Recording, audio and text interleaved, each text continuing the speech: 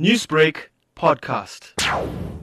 Building a coronavirus contact tracing app that might help the UK emerge from lockdown has been a titanic effort, and it has largely taken place in private. But now the National Health System chief responsible has told MPs he hopes the first version will be ready in a fortnight's time. Matthew Gold also disclosed plans to log the location of whenever two or more people are in close proximity for minutes at a time.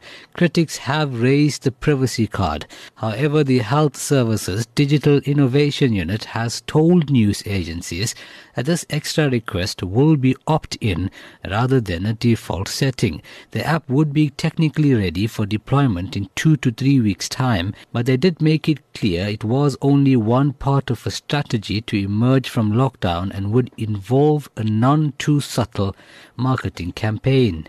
The UK's app, unlike many countries in Europe, will use a centralised model, with the process of linking those diagnosed with the virus with those they could have infected happening on a computer server. The inventors also stressed that any data collected would be anonymous, where this would be very useful, potentially identifying hotspots where the virus was propagating.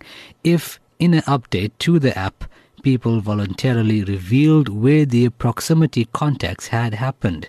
The app, if launched and tested successfully, could be adopted by governments throughout the world in an effort to curb the spread of the coronavirus, which has affected over 3 million people globally.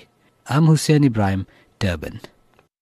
Newsbreak, Lotus FM, powered by SABC News.